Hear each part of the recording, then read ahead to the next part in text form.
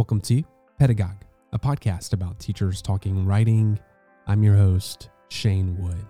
In this episode, David Coad and Michal Reznizki talk about dynamic activities for first-year composition and how new and experienced teachers can use this book as a resource for designing and planning classroom activities. David Coad is a college educator and scholar of digital rhetoric who teaches at Santa Clara University in California's Silicon Valley.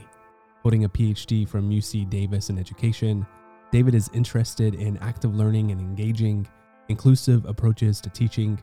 He also teaches various digital literacies, including critical and ethical thinking about Gen AI, virtual reality, social media, and other emerging technologies. He is published in Kairos, JITP, and Computers and Composition. Michal Reznizki, a scholar and educator in the field of composition studies, teaches writing at the University of California, Berkeley.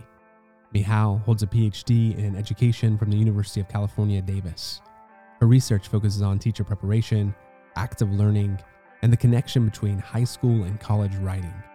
She has published in Currents in Teaching and Learning and in College Composition and Communication. David and Michal, thanks so much for joining us.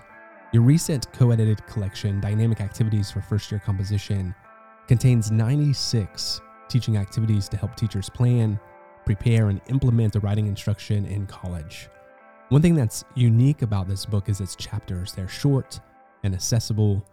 They include mode of delivery, teacher preparation, estimated time, and a description for each activity. Each chapter also includes instructions, learning outcomes, and impressions. Can you talk more about how this book came to be and why you decided to go with this structure for the book and chapters?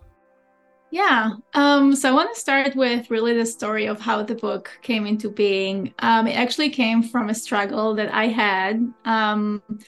I started a new job at UC Berkeley, and I was already a pretty experienced teacher. But after that first year, I felt like I had a challenging year and I was struggling. And my struggle was that I felt like, I already had everything set up, but I felt like my class was too repetitive, not so engaging. I was doing just the same things, over and over again. We read a text, group discussion, I didn't have any, and I didn't really know what should I do? Like I ran out of ideas.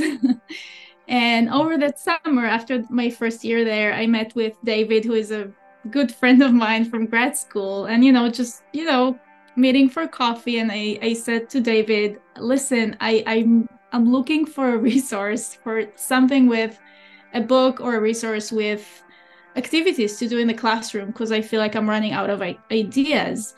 And so David and I started looking for such a resource. We couldn't find anything. And, we had so many conversations talking about how is it possible that there is nothing like that in the field? And so that actually made us, we did the research, we were looking and decided, we should just create that resource ourselves. And after many conversations and, looking for other resources and what's out there, we decided that the best thing would be to collect activities from writing instructors all over the country and really see what other people are doing. So that's really the idea how the book came into being. Michal said it really well. That the story is just so potent. But yeah, I wanted to answer a little bit about the other part of the question, which was basically the structure of the activities and the structure of the book. So the chapters or activities, we really wanted to be accessible and usable for instructors, right? So we came up with that simple structure for each activity to help instructors be able to use it readily, right? And so the final product is easy to read, quick to understand, and easy to implement quickly into your class. So that's what we really enjoyed about it. And then we also included the learning outcomes and impressions, because we felt like they gave an idea of where these activities were coming from and how they were tied to first-year composition pedagogy, which is really important.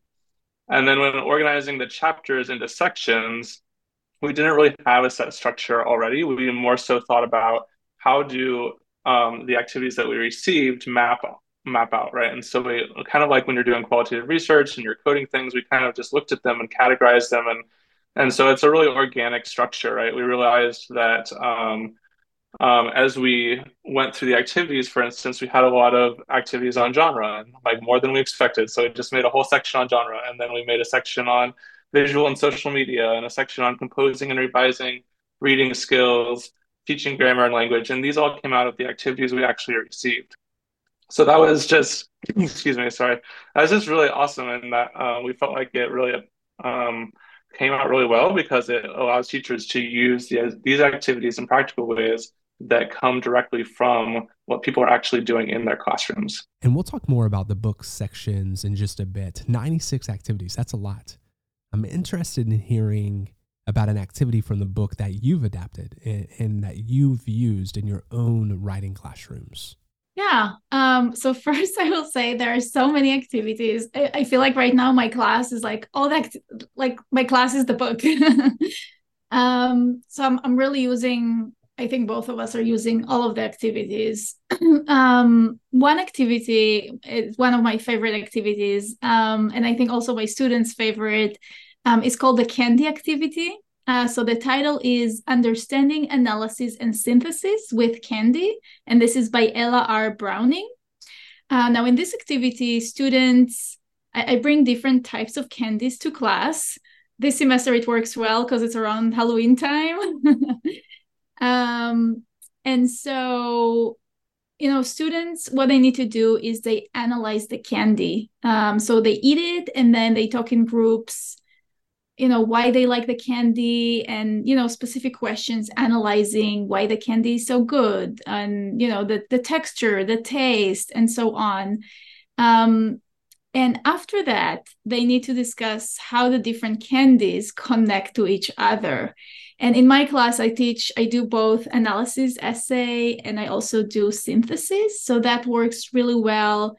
This activity I do at the beginning, introducing both kinds of essays. And just by doing this with candy, it's much more engaging. It's fun. A lot of students have very strong opinions about the candies. And I also feel like, so it's very helpful in understanding the concept of analysis, concept of synthesis. And also, I feel like that activity, students always mention that in the evaluations, the candy activity, they remember it. And sometimes we even go back to it and I say, oh, remember how when we were talking about the candies, now you need to do that with the sources. So that has been very, very useful and effective.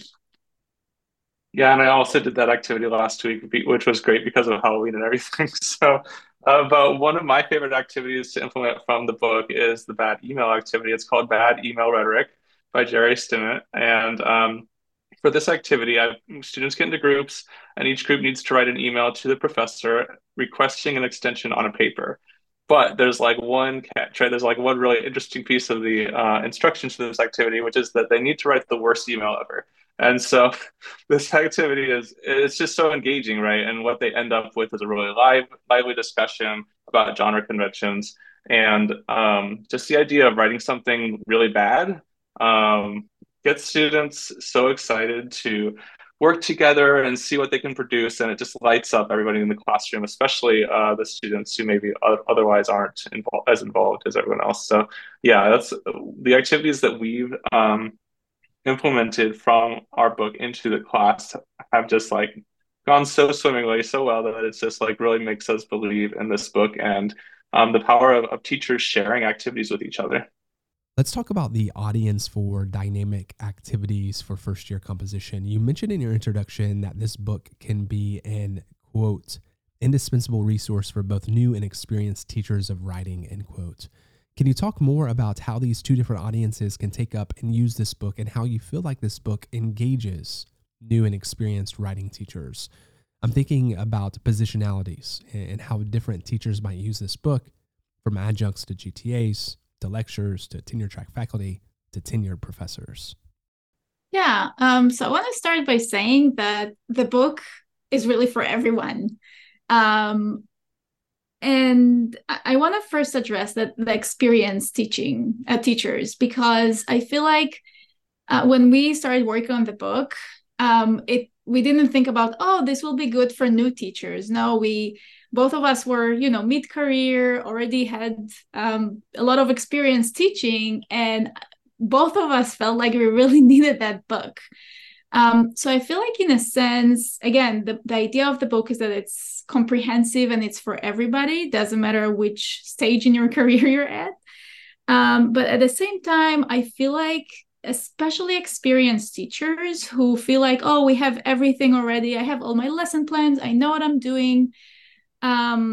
This is something that can help with creating more engagement, like refreshing ideas. But also I feel like teaching, I mean, it's such a dynamic profession. Every semester you have a different group of students, and every group of students is completely different from the previous one. So I feel like teaching is just so dynamic that you always have to come up with something that would work for that group of students. And so again, the main thing thinking about that audience is that especially for experienced teachers who think like, oh, we have everything, we don't need to know anything. Again, teaching is also, you could say, a profession where it's like a lifelong learning that you learn every time.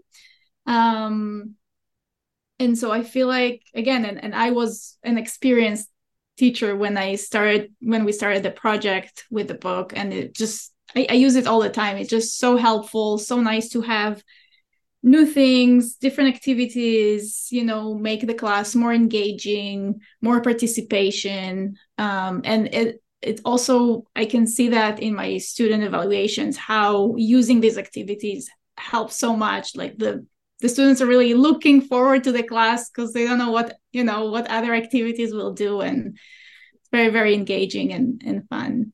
You mentioned students. Is this a book that students could buy for a class and it'd be used more like a centralized classroom text? I'm thinking about a situation where maybe the teacher wants to hear from students and wants students to pick and choose the activities they want to engage with and the learning that they want to do. Have you heard it being used in that way? It's really interesting. Yeah, I hadn't really thought of that very much. I think as far as how it's been used so far, right, like it's mostly been used by, as far as we know, instructors, both high school instructors and college instructors, and it's also been assigned as a text to many like practicum courses for grad students who are teaching for the first time. It's very useful for them. But yeah, as far as like in the first year writing classroom, we haven't really thought of it that way. Might be a little meta, but it would be interesting to see, like, so maybe somebody might try that out and see how it goes, right? The idea of like, here's an activity, what are you learning from it, and let's do it together. And yeah, so but I did want to talk. Do you want to say something else, Michal? Just want to respond to that question. When the book came out last semester, I shared that with my students, and I brought the book, and students were looking at the activities. I feel like, again, the book, as David was saying, is primarily mostly for teachers. It's as you were saying, a pedagogy book, to plan the class. I think when I saw students engaging with it, it's really hard for them to it's just how to plan activities. I did have some students who looked over and said, oh, this looks fun, that looks interesting. So they wanted to try it, and then made me actually try a new activity that I never tried before, which is a walk with writing. I tried it because the students asked to do that.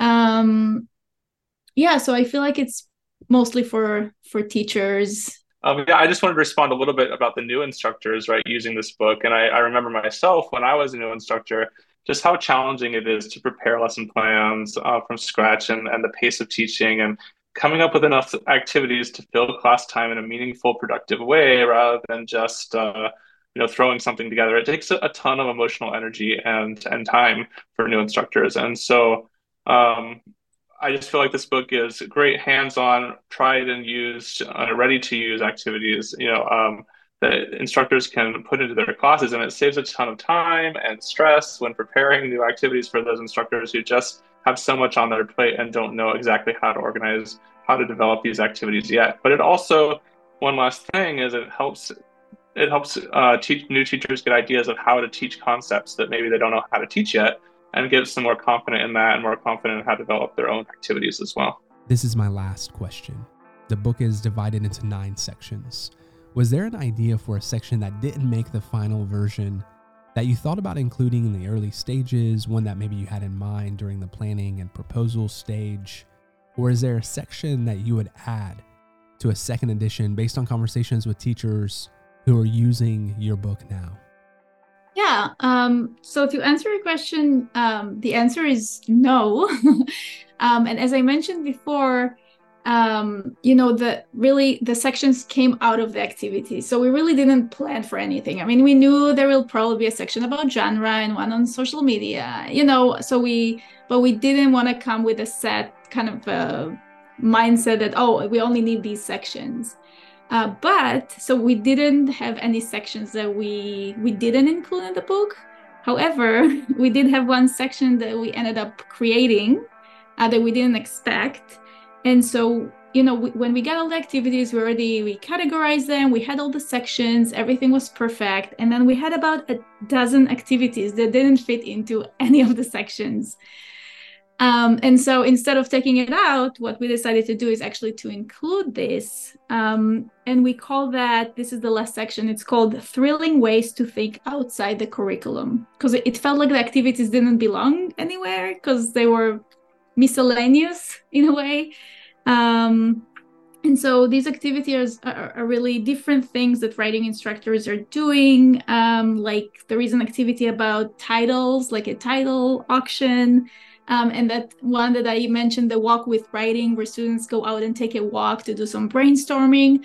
So, and we wanted the book to be comprehensive and to include everything. So we're really glad that we included that section. Yeah, and the really interesting thing about that additional section was that as it was going through peer review, the book was going through peer review, one of the reviewers said, oh, this thinking outside the curriculum section is my favorite section, and it's so cool. And it was really surprising to hear that, that something that we expected to be kind of miscellaneous ended up being really meaningful and helpful to folks to think outside of the regular curriculum and see what else they can do in their class. And then to answer the last part of your question there about like a second edition and other sections we might include, of course, if we produce a second edition, we would want to include something on generative AI because of how important that is right now for our field and for developing critical thinking about that in first year composition. All of that happened like right as the book was coming out, basically. So it's something we would love to include in the second edition. Thanks, David and Michal. And thank you, Pedagogue listeners and followers. Until next time.